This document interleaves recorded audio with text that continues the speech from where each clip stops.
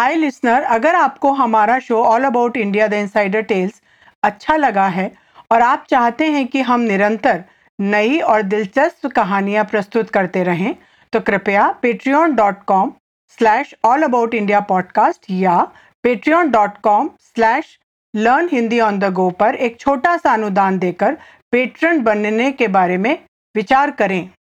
आपके द्वारा दिया गया हर अंशदान हमारी सहायता करता है और हमारे लिए भारत से जुड़ी रोचक कहानियां आप तक पहुंचाना संभव करता है। यह हमारी podcast series all about India insider tales का एपिसोड 3 है। मेरा नाम श्रद्धा है और मेरे साथ रितांश और जयबोध हैं। इस एपिसोड में हम आपको भारत के सबसे अमीर और सबसे शक्तिशाली राज्य के शासक की दुखद कहानी सुनाने वाले हैं, जो अपनी मृत्यु के समय एकदम अकेला और दरिद्र था। अगर आप अंत तक हमसे जुड़े रहें तो आप इस एपिसोड में इस्तेमाल हुए एक उपयोगी एक्सप्रेशन के प्रयोग को सीख सकते हैं।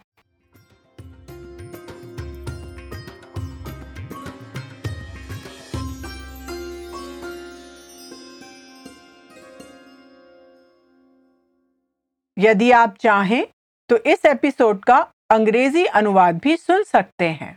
और आप patreon.com/allaboutIndiaPodcast या patreon.com/learnhindiOnTheGo से इस एपिसोड की ट्रांसक्रिप्ट, मीनिंग के साथ और इस पर आधारित वर्कशीट भी डाउनलोड कर सकते हैं।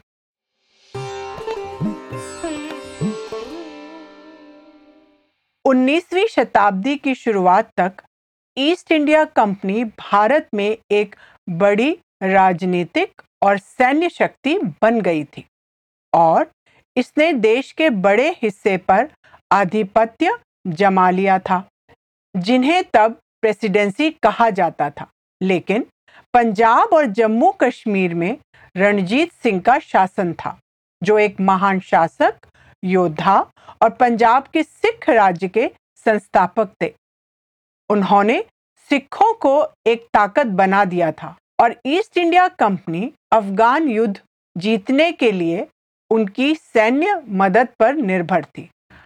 1839 में रणजीत सिंह की लाहौर में मृत्यु हो गई। रणजीत सिंह जी की मृत्यु के बाद सत्ता के लिए अनेक हत्याएं हुई और संघर्ष हुए और रणजीत सिंह और रानी जिंद कौर के 5 वर्षीय पुत्र दलीप सिंह 1843 में महाराजा बने। जिंद कौर अपने बेटे की ओर से राज्य की संरक्षक बनी।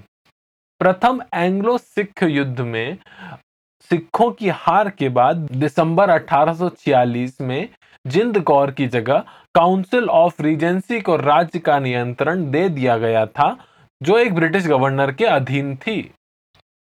दूसरे एंग्लो सिख युद्ध में हार के बाद दलीप सिंह ने खुद को गंभीर दिखने वाले लाल कोट और हैट पहने हुए लोगों के एक समूह से घिरा हुआ पाया, जो आपस में एक अपरिचित भाषा में बात करते थे।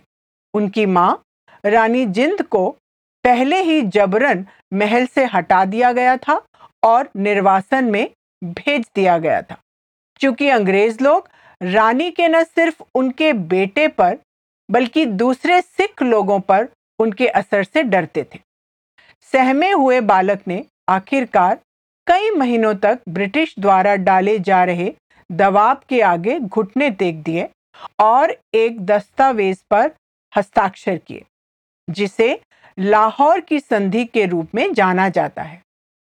इस संधि के जरिए ब्रिटिश ईस्ट इंडिया कंपनी ने सिख साम्राज्य की सबसे कीमती और उपजाऊ भूमि का बड़ा हिस्सा हासिल कर लिया। फिर दलीप सिंह को एक दूसरे भारतीय शहर में निर्वासित कर दिया गया, जहां वे ईसाई बने और फिर 1 साल बाद उन्हें ब्रिटेन भेज दिया गया। उन्होंने अपने सिंहासन, अपने महलों, अपने भाग्य और अपने देश को कभी वापस नहीं लौटने के लिए पीछे छोड़ दिया और वे अंग्रेजों द्वारा दी जाने वाली वार्षिक पेंशन पर आश्रित हो गए। उन्हें विरासत में कोहिनूर हीरा मिला था, जो कि पूरे उपमहाद्वीप की सबसे मूल्यवान वस्तु थी। उसे उन्हें महारानी विक्टोरिया को सौंपने के लिए राजी किया गया था। महारानी विक्टोरिया ने इस पगड़ीधारी महाराजा पर काफी स्नेह बरसाया और वह युवक ब्रिटिश शाही दरबार में जाने लगा। वे ब्रिटिश समाज के अभिजात्य वर्ग के सदस्य बन गए, जहां उन्हें पर्थशायर का काला राजकुमार या ब्लैक प्रिंस ऑफ पर्थशायर कहा जाता था। अंग्रेजों ने 13 सालों के बाद कलकत्ता में दलीप सिंह को अपनी मां जिंद कौर से मिलने और उनकी मां को अपने साथ वापस इंग्लैंड ले जाने की अनुमति दी। वे कैसिंगटन लंदन में अपनी मृत्यु तक रहीं। तब तक जिंद कौर अंधी हो चुकी थी और ऐसा लगता था कि वे अपनी बहुत सारी ऊर्जा खो चुकी थी, जिसके लिए वे एक समय जानी जाती थी। 1 वर्ष से कुछ अधिक समय के दौरान जिंद कौर ने दलीप सिंह को उनकी सिख विरासत, उनके महान पिता की विरासत और उनके राज्य के खोए हुए गौरव से परिचित करवाया। उनकी मां के प्रभाव ने दलीप सिंह को यूरोपीय ग्लैमर के बीच उनकी अंग्रेजी शिक्षा और शाही जीवन शैली के बावजूद पूरी तरह से हिलाकर रख दिया और वे एक ऐसे कायापलट के दौर से गुजरे जिसने उन्हें एक विद्रोही में बदल दिया। दलीप सिंह ने ईसाई धर्म छोड़ दिया और वे फिर से सिख बन गए। 1886 में उन्होंने भारत लौटने और अंग्रेजों के खिलाफ लड़ने के लिए सिख लोगों को एकजुट करने का मन बना लिया। वे यमन तक पहुंच गए, जहां उन्हें गिरफ्तार कर लिया गया और उन्हें यूरोप भेज दिया गया। दलीप सिंह ने भारत की आज़ादी के लिए आवाज उठाई और देश भर में सेना को संगठित करने के लिए निकल पड़े, लेकिन नियति को यह मंजूर नहीं था। उनका स्वास्थ्य खराब हो गया और पेरिस में होटल दे ला त्रेमुए के एक कमरे में उन्हें मिर्गी का दौरा पड़ गया। हालांकि उन्होंने एक सिख के रूप में अंतिम संस्कार के लिए भारत लौटने का अनुरोध किया था, लेकिन उनकी वापसी से अंग्रेजों के लिए खड़ी होने वाली परेशानियों के डर से अधिकारियों ने उन्हें इंग्लैंड में उनकी जमीन पर ही दफना दिया। दलीप सिंह भारतीय इतिहास में ऐसे लोगों में से एक रहे हैं जिन्हें सबसे गलत तरीके से पेश किया गया और जिनको कभी भी ठीक से नहीं समझा गया। उनके जीवन की त्रासदी को 2 स्तरों पर रखा जा सकता है। वे भारत के सबसे अमीर और सबसे शक्तिशाली राज्य के राजा थे और फिर भी वे गरीबी और अकेलेपन में मर गए। लेकिन जीवन के आध्यात्मिक स्तर पर अंग्रेजों ने उन्हें कितना भी ढालने, बदलने और उनके विश्वास को कुचलने की कोशिश की, लेकिन उन्होंने अपने ऊपर थोपी गई आस्था को त्याग दिया और सिख धर्म अपना लिया। जयबोध, क्या आप हमें उस बुजुर्ग सिख दंपत्ति के बारे में बता सकते हैं जो हमारी गेटेड कम्युनिटी में रहते हैं? जरूर। वर्कआउट से लौटते समय मैं अक्सर एक बुजुर्ग सिख दंपति को देखता हूँ जो कभी कभी मुझसे बातें करते हैं। उन दोनों ने अपने जीवन का अधिकांश हिस्सा भारतीय राज्य पंजाब के ग्रामीण इलाके में स्थित अपने पैतृक घर में गुजारा। उन्होंने अपने बच्चों को वहां पाला पोसा और उनके पास अपने मूल जगह की कई सुखद यादें हैं। लेकिन जैसे जैसे उनकी उम्र बढ़ती गई, उन्होंने पाया कि उनके लिए अपने बड़े घर और संपत्ति की साज संभाल करना दिनों दिन अधिक से अधिक कठिन होता जा रहा था। उनकी 2 बेटियां हैं। बड़ी वाली अपने परिवार के साथ कनाडा में रहती है, जबकि छोटी वाली जयपुर में रहती है। कुछ साल पहले उन्होंने अपना घर बेचकर जयपुर आने का फैसला किया ताकि वे अपनी छोटी बेटी और अपने देवते देवतियों के पास रह सकें। शुरू में जगह का बदलाव उनके लिए कठिन था, क्योंकि उनको अपने पुराने घर और गांव के दोस्तों की बहुत याद आती थी। लेकिन जल्द ही उन्हें पता चला कि शहर में उनके नए जीवन में पसंद करने लायक बहुत कुछ था।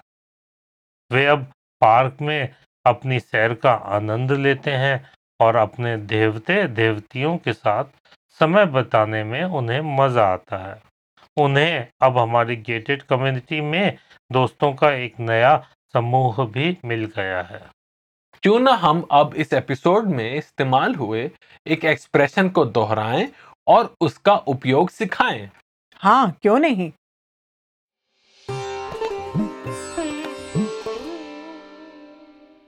To raise a voice against someone or something is translated as किसी के खिलाफ आवाज उठाना।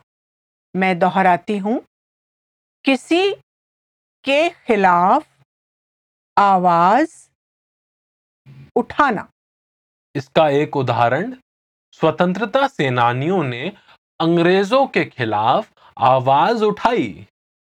मैं दोहराता हूं, स्वतंत्रता सेनानियों ने अंग्रेजों के खिलाफ आवाज उठाई, which means the freedom fighters raised voice against the British.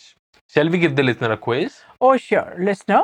We'll give you several sentences followed with brief pauses for you to translate those sentences into Hindi. And I'll translate the sentences after you. Ready? Here we go.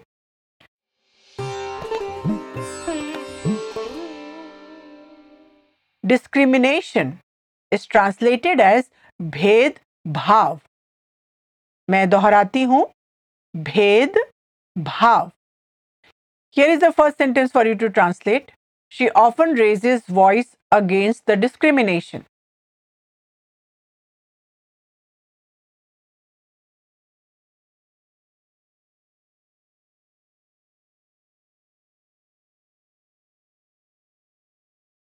वह अक्सर भेदभाव के खिलाफ आवाज उठाती है। I'll say it again slowly. Just repeat it with me. वह अक्सर भेदभाव के खिलाफ आवाज उठाती है। Injustice is translated as अन्याय। मैं दोहराती हूं, अन्याय। Here is the second sentence for you. We should raise voice against the injustice.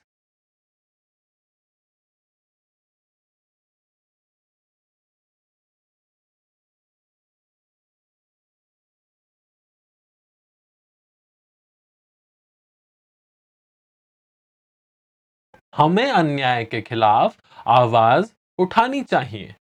I'll say it again slowly. Just repeat it with me. हमें अन्याय के खिलाफ आवाज उठानी चाहिए। हमें आशा है कि आपको यह पॉडकास्ट सुनने में आनंद आया होगा। क्या आपको पता है कि हमारा एक फेसबुक पेज है? इस पेज पर हम एक कम्युनिटी बनाना चाहते हैं जिस पर श्रोतागण अपनी कहानियां और ट्रैवल टिप्स शेयर कर सकते हैं। इस पेज से जुड़ें। इसका लिंक एपिसोड के वर्णन में है। हमारे शो को iTunes, स्टिचर, स्पॉटिफाई और RSS पर सब्सक्राइब करें ताकि आपसे कोई शो मिस ना हो। आप इस शो को iTunes, स्पॉटिफाई पर रेटिंग दे सकते हैं। आप पेट्रियन पर पेट्रन बनकर हमारा सहयोग भी कर सकते हैं। नमस्ते।